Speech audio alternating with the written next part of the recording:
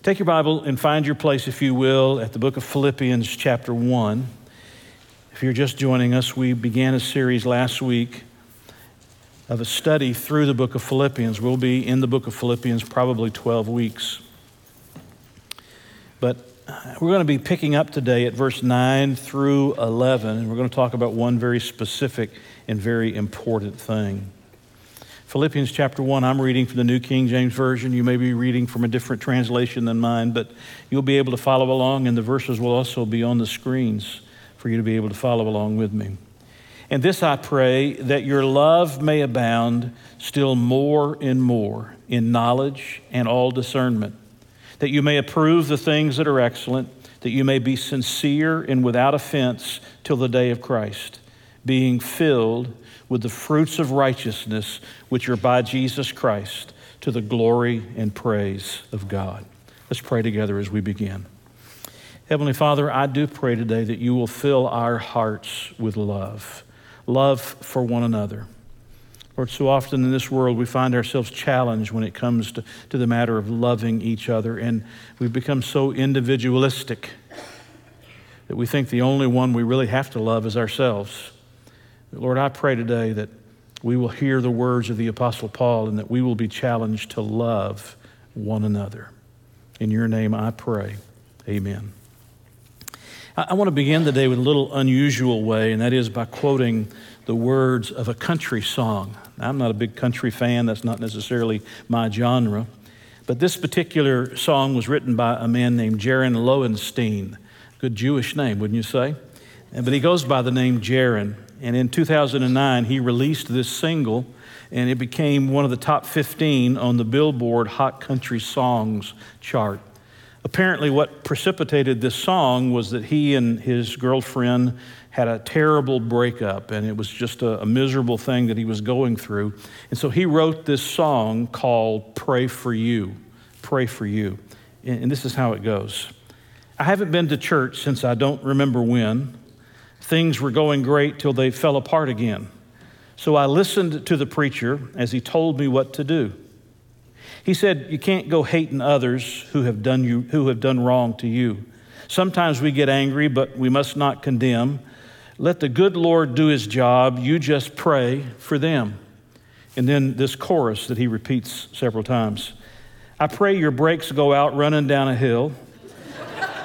I pray a flower pot falls from a windowsill and knocks you in the head like I'd like to. I pray your birthday comes and nobody calls. I pray you're flying high when your engine stalls. I pray all your dreams never come true. Just know wherever you are, honey, I pray for you. Then you wonder why country is not my genre. Surely we can do better than that. Surely we can do better than that. When God tells us to pray, he informs us the kinds of prayers that we really ought to pray. Something that you may know, but just to make sure that everyone knows, is that Paul was a man of prayer. And you can tell the maturity of a person's life by their prayer life. But Paul was a man of prayer. In every one of his epistles, all of the letters that he wrote, he refers to prayer. Sometimes he's encouraging prayer. Other times he's telling what he's praying about, what he's saying in his prayers, or he's giving us information about how we should pray. But in every one of his letters, he talks about the subject of prayer. And I'm always grateful in the prayers of Paul when he says, this is the way you should pray. And today, that's what we're looking at. In verses 9 to 11, the Apostle Paul, as we continue our study through Philippians, is going to tell us what his first request was. You remember back in verse number 4, verses 3 and 4, he said, I thank my God upon every remembrance of you, always in every prayer of mine, making request for you all. So what was the request? What was the prayer, at least part of the prayer or the request that he made on behalf of these Philippians? And the answer to that is in verses 9 to 11. So if you're keeping notes today, you want to write 5 R's, because each of those words I'm going to give you begins with the letter R, and then we're going to wrap the truth of these verses around those 5 words that begin with the letter R. So let's just begin where the Apostle Paul begins. You want to know what he's praying for when he prays for the Philippians? You want to know what he's asking God to do in the hearts of the Philippians? Well, he tells you, first of all, there is the request. The request. Notice at verse 9. He says, and this I pray. Okay, what is it that you pray for? That your love may abound still more and more. In other words, he says, I'm praying for you to love. I want your love to grow deeper and stronger and fuller and richer. I want your love to grow more and more with every passing day. I think you would agree that one of the highest virtues of the Christian life is the virtue of love. Think about the words of Jesus. Speaking to his disciples just before he would go out to the garden, he would be arrested and he'd be crucified. He said, by this shall all men know that you are my disciples, that you love one another. Please note what he says, that you love one another. On this occasion, he didn't say they'll know you're my disciples by how much you love the world, those that are outside of Christ, those that aren't following Jesus. He said, people will know that you're my disciples by how you love each other within the family of God. Or think about what Paul said in 1 Corinthians 13, verse 13. He says, faith, hope, and love. 3 great virtues. Faith, hope, and love. But the greatest of these is what? It's love. He said the greatest of these is love. Right now we need faith. Right now we need hope. But one day we'll be standing in the presence of Jesus, and faith and hope, as they're exercised today, will no longer be necessary. But you know what will go on? What we experience today in this life will go on in the life to come. It will be this love that he enjoins upon us, that he encourages us, that he's praying for us that we might have. He says that this love needs to abound. It needs to abound. It means to be extremely rich. It means to grow or to progress or to excel. It's an important word that indicates that our hearts ought to be constantly increasing, growing in the realm of love, in this matter of love. He wants us to have more and more love amongst ourselves.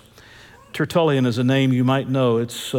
He lived late 2nd century, early 3rd century.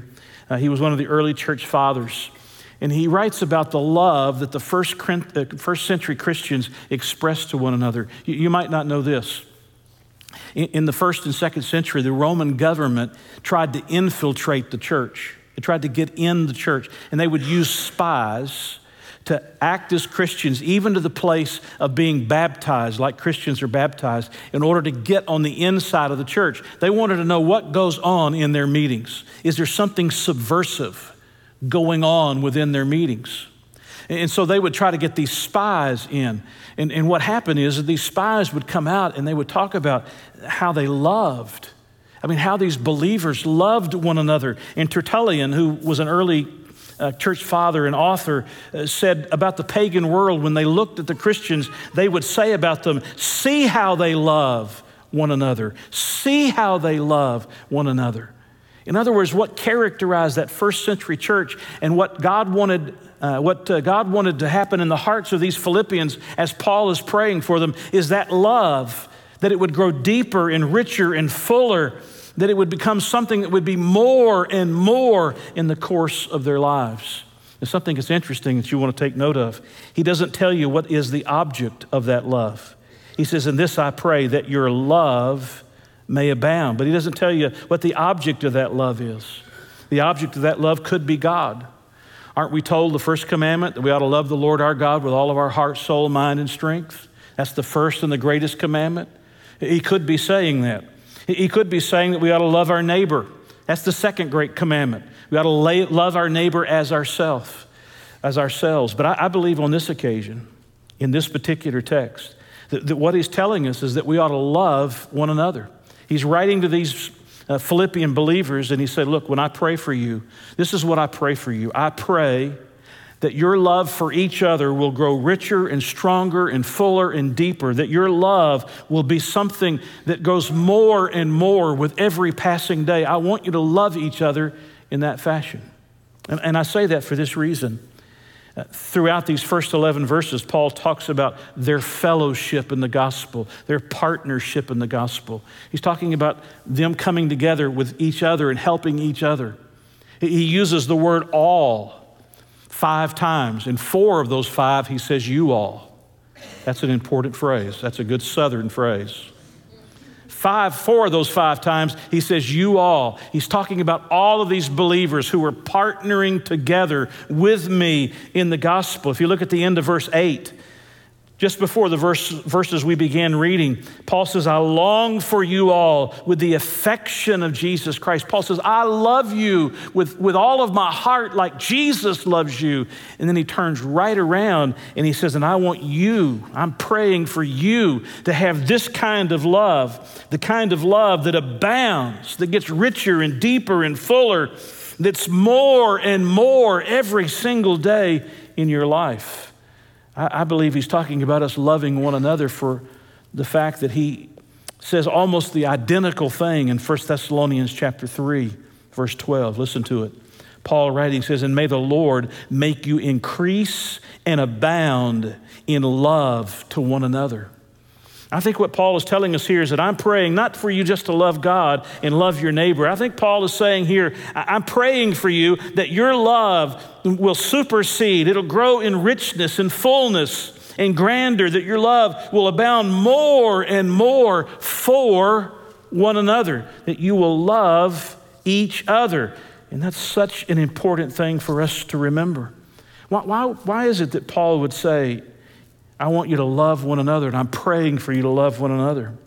And the answer is because it's easier to love people you never see than to love people you see every day. Maybe I should say that again. It's easier to love people you never see than to love people you see every day. And he's praying for these people who see each other every single day. You can get under one another's skin. You can irritate each other. You can rub one another the wrong way. And he's praying, I want you to love each other with a love that doesn't just trickle along. I want you to have a love that grows from a trickle, from a creek into a stream, and a love that grows from a stream into a river. I want this love to increase between the two of you, between all of you, I should say, between all of you in that Philippian congregation. It's easy to love from a distance. But where love needs to be practiced is amongst those people that you see every single day of your life. You'll have to agree that there are people in your lives, like there are in mine, that just sort of grate on your nerves. Okay, so I'm the only one who has that problem. I can see that I'm a little more carnal than you are. But Jesus is the one who said in the Sermon on the Mount, if you love those who love you, what reward have you? If you love those that love you, what reward have you? I want you to love one another. I'm praying for your love to move from a trickle into a stream, into a river of love that grows more and more all the time amongst yourselves, to one another amongst yourselves. I want this love to grow, not just those that are easy to love, those that are hard to love. Not just love those from a distance that you see every once in a while, but love those that are with you every single day and sometimes just irritate the fire out of you. I want you to love those people. And I think you would agree, when a church loves one another, when the people love each other, people around sit up and take notice. They pay attention. They say, wow, those people really love each other. Those people really demonstrate a growing, deepening, widening love all the time for each other. And they sit up and they take notice. And it's important as you think about this love that he uses the word agape, the strongest kind of word for love. It's the very word that God uses when he's talking about him loving us. And when you see that word, it refers to a love that desires to give oneself to serve the needs of another. a love that desires to give oneself to serve the needs of another. Isn't that what Jesus came to do? He came to serve. He came to give his life. And the Apostle Paul says, I'm praying for your love, that it will abound more and more, that it gets from a trickle to a stream to a river, that it just keeps on increasing. And then he adds that qualification, more and more and more. I want the love to grow deeper and deeper and deeper. And not just people from a distance, the people that are right there in your midst. I want them to experience and to feel that love. Because the world sits up and takes notice when there's that kind of love expressed between believers. D.L. Moody was the Billy Sunday of his generation. Billy Sunday wrote, "A man may be a very good doctor and yet have no love for his patients. He may be a clever and successful lawyer and yet have no love for his clients. A merchant may prosper greatly in business without caring at all for his customers. A man may be able to explain the wonderful mysteries of science or theology without any love. But no man can be a true worker of God without love. No man can be a true worker of God without love." And the greatest demonstration of the love is that I'm talking about is Romans chapter 5, verse 8. But God demonstrates his own love toward us. And that while we were still sinners, Christ died for us. You say, "Preacher, I will never have that kind of love." Really? The kind of love I'm talking about that he's praying for in this particular passage of Scripture that is shared amongst the body of Christ, amongst the family of God, is a love that you don't work up within yourself. It is a love that God produces deep within you. It is a love that God works within your heart. And listen to how he says it. Romans chapter 5, verse 5. "Now hope does not disappoint because the love of God has been poured out in our hearts by the Holy Spirit who was given to us." You hear what he says? You say, "I can't love this way." Well, first of all, Paul wouldn't be praying for them to love this way if it wasn't possible for them to love this way. And all of us can love this way because we're not talking about the love that originates with us. We're talking about a love that was poured out into us, that indwells us in the presence of the Holy Spirit, that enables us to love even the most irritating amongst us. This is modern day American consumerism, consumer Christianity. I go to that church, but they've got that 1 or 2 or 5 or 10 irritating people. So I'll just find me a different place to go. Have you ever thought that God might have those people in your life to teach you how to love even the most difficult people to love? Matter of fact, you might be able to say that about your husband or your wife. That God intended to use those people in your life to teach you about the most important kind of love. It's not just love that is reciprocated. Sometimes it's love that is given that isn't reciprocated, but you just serve one another and you care for one another and you love one another. And the Apostle Paul said, that's the kind of love I'm praying for you Philippians to have, and by way of the Philippians, all of us to have. That all of us would love in this fashion, that your love may abound still more and more. In other words, nobody around us should ever feel love-starved. That they might feel love-saturated, or they might feel love-soaked, but they should never feel love-starved. Let me ask you, are you loving that way? Are you letting God work that kind of love in you? Are you holding on to something against somebody else in the body of Christ? Are you at odds with your fellow brothers and sisters in the family of God? Then you need to pray with the Apostle Paul, Lord, I want this love, this serving, selfless, sacrificial love. I want this love to grow in my heart, and I want it to abound. I don't want it to just be a trickle. I don't want it to just be a stream. I want it to be a river flowing more and more every single day that I live. I want this kind of love to be able to show others. Do you think God can do that in your life? Absolutely, He can. He poured out His love into your heart. And He can, if you will allow Him, produce that love in you and through you that you can give to others.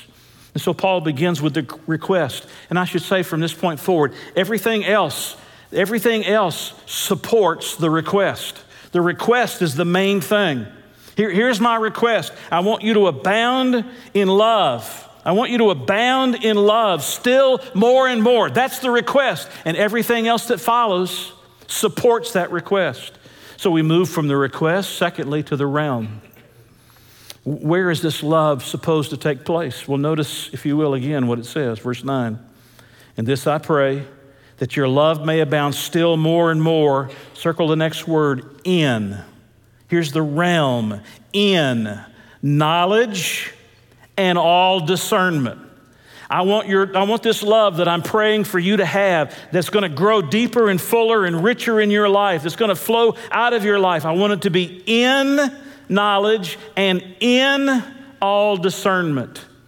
In knowledge and in discernment. You recognize that water, we're talking about a trickle and then a stream and then a river. You understand that water that gets out of its banks is what? It's dangerous. It's deadly. It's destructive. It can be devastating, right? They call it a flood. You know what a river needs? You know what a stream needs? You know what a creek needs? It needs banks. It needs banks that guide the water where it needs to go. And that's what he's talking about here. This river of love that I want to pour out of you, it's got two banks. On the one bank, it's the bank of knowledge. The word knowledge means transcendent and moral knowledge. It literally refers to a mature knowledge, a knowledge that comes out of experience. Let me see if I can contrast it for you. When you're a new believer, you know some things, but you don't have enough experience to know some of the deeper things of God, right? And so you're growing and you're developing and you're maturing in your faith until you come by experience to a place of deeper understanding, of a deeper application of the Word of God. That's what he's talking about when he talks about knowledge. He's talking about knowledge that's gained by experience, a knowledge that comes over a course of maturity. And this knowledge is to be a knowledge in God's Word and in God's ways and in God's will. A knowledge in God's Word and in God's ways and in God's will. And so the longer you live with the Lord, the longer you live for the Lord, the greater your experiences are with Him, the more you know His Word, the more you know His way, the more you know His will. And this bank that's going to help guide this love where it needs to go is going to be bounded with truth. Truth. This love is guided by right moral principles that come from God's Word. In other words, love is not tolerant and accepting of everything. And that's going to blow a lot of people away. That love is not tolerant or accepting of all things. As a matter of fact, 1 Corinthians chapter 13, verse 6 says, love rejoices in the, truth. Love doesn't rejoice in iniquity. It says love rejoices in the truth. Unfortunately, we live in a day when love means something altogether different than what God means here when he says, the Apostle Paul is praying for God to allow these people to abound still more and more in this love. Actually, today, people talking about love means it means accepting anything and affirming everything. That's what love is in our day and age. Accepting anything and affirming everything. I mean, if you dare object, what do people say? Oh, you don't really love me. You don't really love me.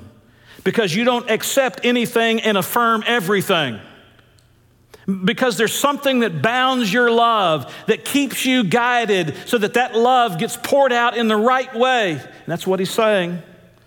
The fact of the matter is that real love must be tied to truth for it to be authentic Christian love. For it to be authentic Christian love. And so you got this one boundary. You got this one bank of love. On the other side of this river of love is to be discernment. You got knowledge of His Word, knowledge of the truth, knowledge of His ways and of His will. On the other bank, guiding this ever-growing love is this matter of discernment. This is the only time the Greek word is used in the New Testament, right here. But in the Septuagint, which is the Greek translation of the Old Testament, it's found 22 times. And it's found 22 times in the book of Proverbs. And the word means moral insight that guides the actions and the words. Moral insight that guides the actions and words. In other words, while knowledge is an understanding of God, His will, His word, His ways, a growing in experience, a maturing in experience, on the other side, there's discernment, which is the ability to apply that truth to life. It's the ability to make the right application of knowledge to life. You know, a lot of people know things, but they have no discernment to be able to apply what they know. Have you met somebody like that? Nobody's met anybody like that? They know a lot of things, but they have absolutely no sense in understanding and discerning how to apply what they know. And yet, that's what is to be the banks of this river of love that he's praying will flow out of the hearts and the lives of these believers. There was a mother who went to the grocery store, and she had her very young daughter riding in the cart.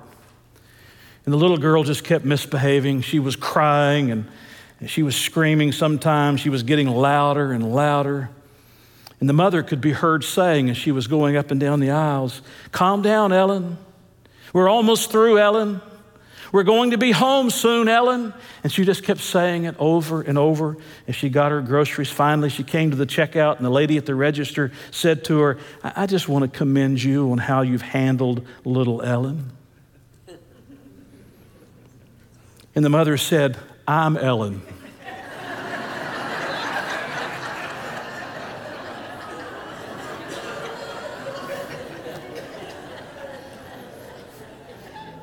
But you know what she was doing in those moments? She was using knowledge and discernment. She thought about some ways of disciplining her child right there in the middle of the grocery store. But she had knowledge and she had discernment. She knew what needed to be done. She knew when the right time was to do it and how to go about doing it. But right there at that moment wasn't the time and wasn't the way.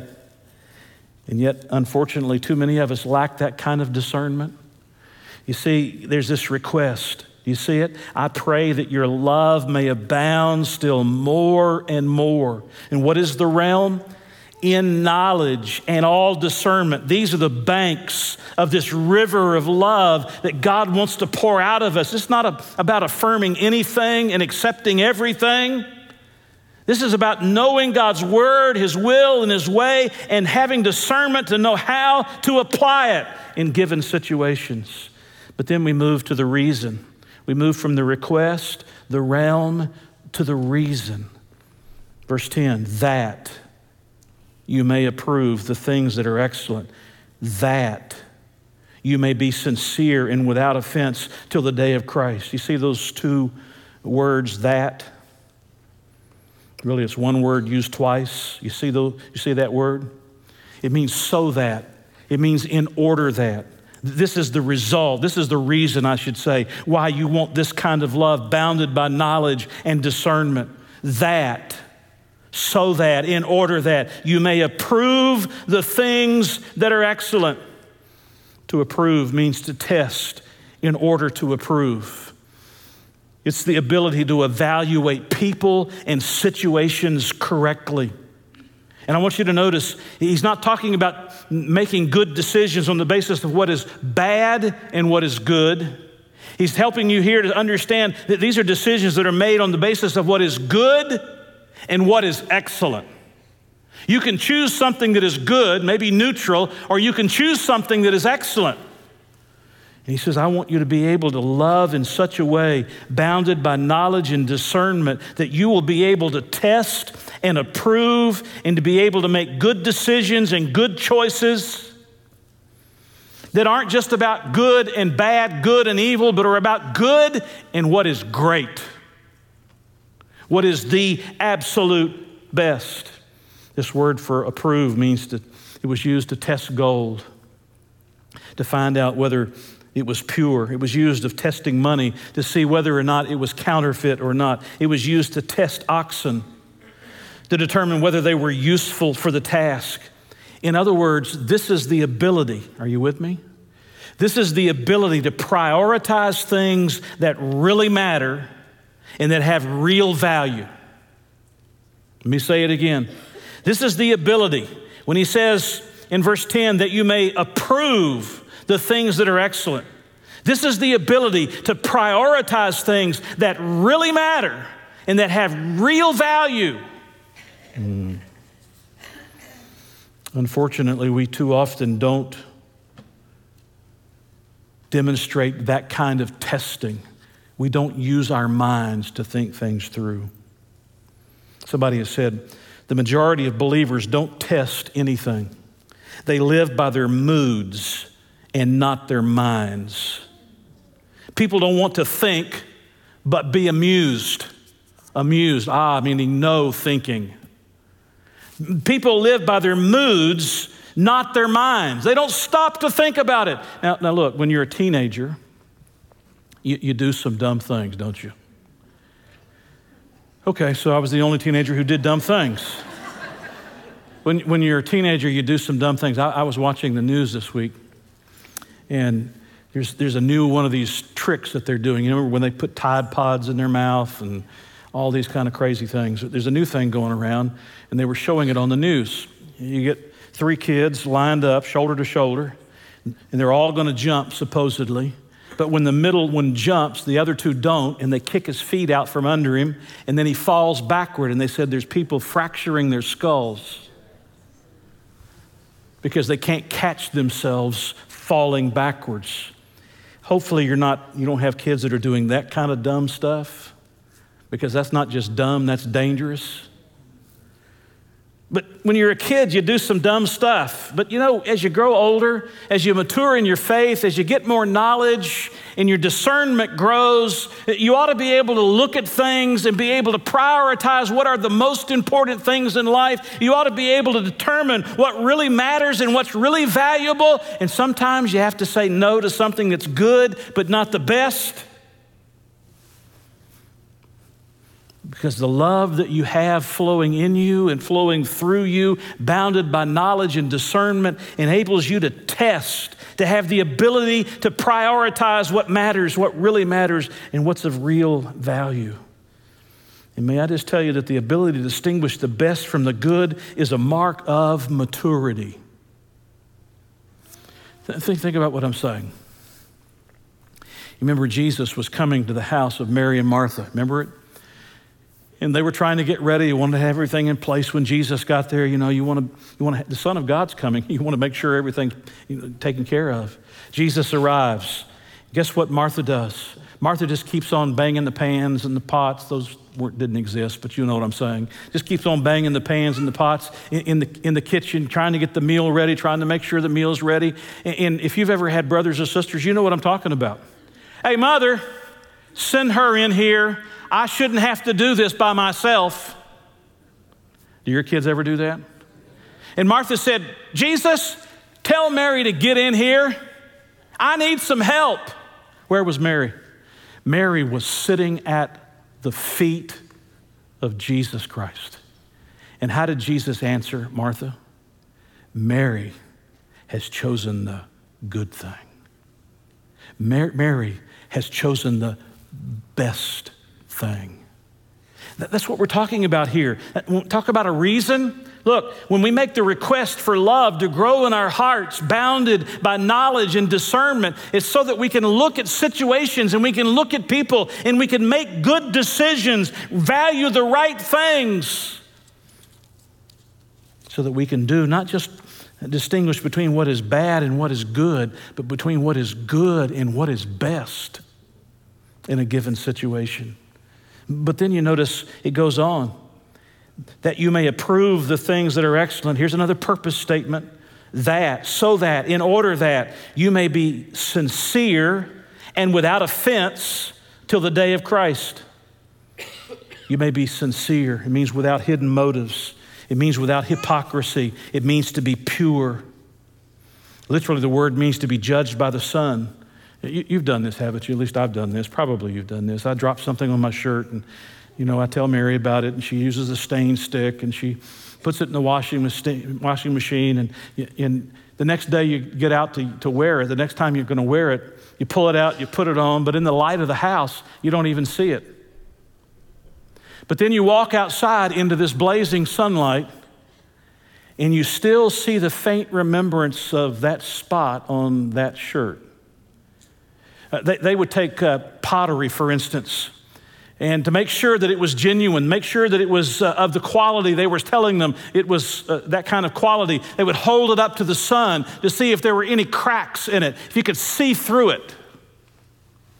In other words, he says, I want you to have this kind of love bounded by knowledge and discernment so that you can make good choices about things between what are good and what is best, because then your life will be a life of sincerity. It'll be without hypocrisy. And we want to live our lives without hypocrisy, don't we?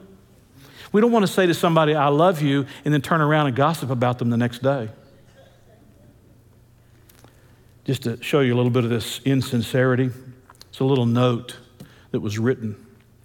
It said, Dearest Jimmy, no words could ever express the great unhappiness I've felt since breaking our engagement.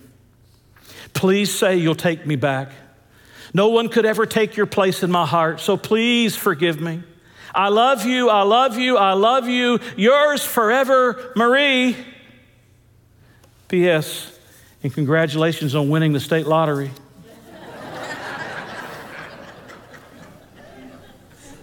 A little bit of a insincere motive, wouldn't you say? The Apostle Paul prays, he says, I want you to be filled with a love bounded by knowledge and discernment that helps you to make good choices so that you can be a sincere, not an insincere, not a disingenuous believer, but somebody who is sincere as that love fills your heart. And then he says, without offense. Some of your translations may use a different word, but it means without offense, without causing someone to stumble along the way. There's an old saying that we used to use a lot. Others may, I cannot. Others may, I cannot. There are things in life that I might be able to do, but I don't do them. I might have the liberty and the freedom to do them, but I don't do them. And you know why? Because I don't want to cause somebody else to stumble. I don't want somebody else to fall because of following my example. I might have liberty and freedom to do it, but for them it would be something that would be bad and dangerous and destructive. Some translations use the word blameless, but he's talking about putting something that would cause somebody else to stumble. I mean, there are two good tests to exercise whenever you're making choices, right there. Will I be ashamed if Jesus should return? I mean, after all, he's talking about doing this till the day of Christ. See at the end of verse 10? He's talked about the day of Christ earlier in the verses just before it. Now he talks about the day of Christ again. Will I be ashamed if Jesus should return? And here's the second question. Will it make others stumble? I mean, love would dictate that I wouldn't do something that I'd be ashamed of if Jesus came and found me doing it. And love dictates that I wouldn't do something, even if I had the liberty or the right to do it, I wouldn't do it if it caused somebody else to stumble along the way. And so we have the request, we have the realm in which this request takes place, we have the reason, but then we have the result. When this love is filling us more and abounding in our lives, bounded by knowledge and discernment so that we can test and make good choices, that our lives would be genuine and sincere, not leaving stumbling blocks, but stepping stones for other people. The end result of living that kind of life is being filled. Verse 11, this is the result. Being filled with the fruits of righteousness, which are by Jesus Christ. Being filled with the fruits of righteousness. I'd have you to notice two things about the fruits of righteousness. First of all, he says to be filled with the fruits of righteousness. Filled. No half measures here. There are no half measures. I don't get Christians that live just enough to be able to salve their conscience, but they're not giving their best to Jesus Christ. I don't get it. None of us should get it. Listen to what Titus chapter 2, verse 14 says. Who gave himself for us. That's the death of Jesus. He died for us, that he might redeem us from every lawless deed and purify for himself his own special people. Now listen, zealous for good works. I can find people zealous about lots of things, but you'll never have children that are zealous about Jesus if you're not zealous about Jesus. You'll never have a family that's zealous about good works if you're not zealous about good works. We'll never have a church that's zealous about good works if we aren't zealous about those works. You see, when we love in the fashion that he's talking about here, bounded by knowledge and discernment, we make good choices. We live sincere, genuine lives. We don't leave stumbling blocks, but we place stepping stones before others. And the result of that is our lives are filled up to overflowing, no half measures, filled up to overflowing with these kinds of good works, these kinds of good deeds, the many right things, the many good things, the many godly things that we're doing in and for and through love for other people. The second thing I'd have you to notice about that phrase, we're to be filled with the fruits of righteousness. We're not supposed to be giving half measures, no partial filling. But I'd say secondly, you want to notice that fruit is the outgrowth of the inner life of Christ within you. What does he say here? Being filled with the fruits of righteousness. And where does that come from? Which are by Jesus Christ. You get it? I mean, this love is going to have to come from Jesus. This discernment, this knowledge from Jesus, the ability to make these kind of choices comes from Jesus. Not being an offense and being sincere comes from Jesus, so that your life is filled with these kinds of good works and these godly things that are done in and for and through love. And all of that's made possible by Jesus, because this is about abiding in Christ. It's about abiding in Christ. I know you know this, but let me just remind you. You go outside right now and you pick up all the branches that have fallen out of your trees and off your trees. Here's something I can guarantee you. They aren't going to produce any fruit this year. And I'm not even a farmer, and I know that. They're not going to produce any fruit this year. You know why? Because they're disconnected from the life of the tree. In other words, this fruit of righteousness that he says is the result of all of these things that have preceded it is what Christ works in us as we abide in him. As we stay connected to the branch, as we stay connected to the tree, his life flows in us and his life flows through us. And we have this righteousness. We have these fruits of righteousness which are by Jesus Christ. And finally, I'd have you to look at the rejoicing. What is the request? Do you know what the request is? That they'd be filled with love, abounding still more and more. What's the realm? With the boundaries of knowledge and discernment guiding this love where it needs to go. And why do you want to do that? Because you want to choose good. You want to choose the very best things in life. You want to be genuine and sincere. You want to be without offense. You don't want to be a stumbling block to others. And what's the result when you live that way? Jesus fills you up. He produces within you these fruits of righteousness when you're living that way. But then there's the rejoicing. The very last phrase of verse 11, to the glory and praise of God. Isn't that great? Are y'all still with me? To the glory and praise of God. Let me ask you a question. Who is Paul praying to when he prays this prayer for the Philippians? He's praying to God, right? And who does he say will receive the glory and the praise at the end? It'll be God who receives the glory in the end. You know, in essence, what he's doing, he's asking God to glorify himself and to use us as his instruments to make that happen. Isn't that cool? Are y'all with me? Isn't that cool? We get to be instruments in his hand, that God produces in us and through us this kind of love that ultimately brings glory and honor right back to him. Isn't that the way we're supposed to be living? My goodness. We're not supposed to be living for ourselves. We're supposed to be living for him.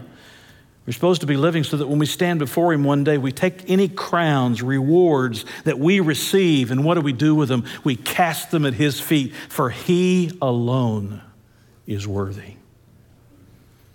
John chapter 15, verse 8 says, By this my Father is glorified, that you bear much fruit. Or Jesus speaking in the Sermon on the Mount in chapter 5 of Matthew says, Let your light so shine before men that they may see your good works, these fruits of righteousness, that they may see your good works and glorify your Father in heaven. Not only will you glorify God, others seeing the works that you do glorify God. What did Tertullian tell us? The pagans looked and they said, Look at how those people love each other. Look at the love that they show for one another and the care and the compassion that they demonstrate to one another. Oh, friends, that's the kind of love God wants to produce in us and God wants to produce through us. Just to show you how this love works, there's a little story that comes from Our Daily Bread. Some of you use that. We give them away free. It's a devotional book to supplement what you may be doing in your own devotion. But in the Daily Bread, on one of the editions, it was talking about World War II and something that happened during World War II. Hitler commanded all the religious groups to unite, and the purpose of that was so that he could control them. Well, there was one group of Christians called the Brethren Assemblies. Half of them complied, and about half of them refused. Those that complied had a much easier time. Those that refused found themselves with harsh persecution. In fact, most of them had at least one family member that died in a concentration camp. When the war was over, these two sides of this Brethren Assemblies were angry with one another. They were bitter toward one another. And finally, they decided that the situation had to be healed. So the leaders got together at a quiet retreat. And for several days, they just spent time searching God's word and praying and examining their own hearts in the light of Christ's command. And then they came together to talk. Francis Schaeffer is the one who relates what comes next. Francis Schaeffer may not be a familiar name to you. He lived in the 20th century, this past century. He was a theologian, a philosopher. Francis Schaeffer asked his friend who had witnessed this, he said, what did you do then? And the man said, we were just one. We were just one. He said, as they confessed their hostilities and bitterness to God and yielded to his control, that the Holy Spirit created a spirit of unity among them, and love filled their hearts and dissolved their hatred. And then this devotional says, when love prevails among believers, it presents to the world an indisputable mark of a true follower of Jesus Christ. An indisputable mark of a true follower of Jesus. Can I just tell you, that's what I pray for myself. That's what I pray for you. I pray that your love may abound still more and more, bounded by knowledge and discernment, so that your love gets guided and directed properly, that you may approve the things that are excellent, that you may be sincere and without offense till the day of Christ, being filled with the fruits of righteousness, these good works and godly works, which are by Jesus Christ, to the glory and praise of God.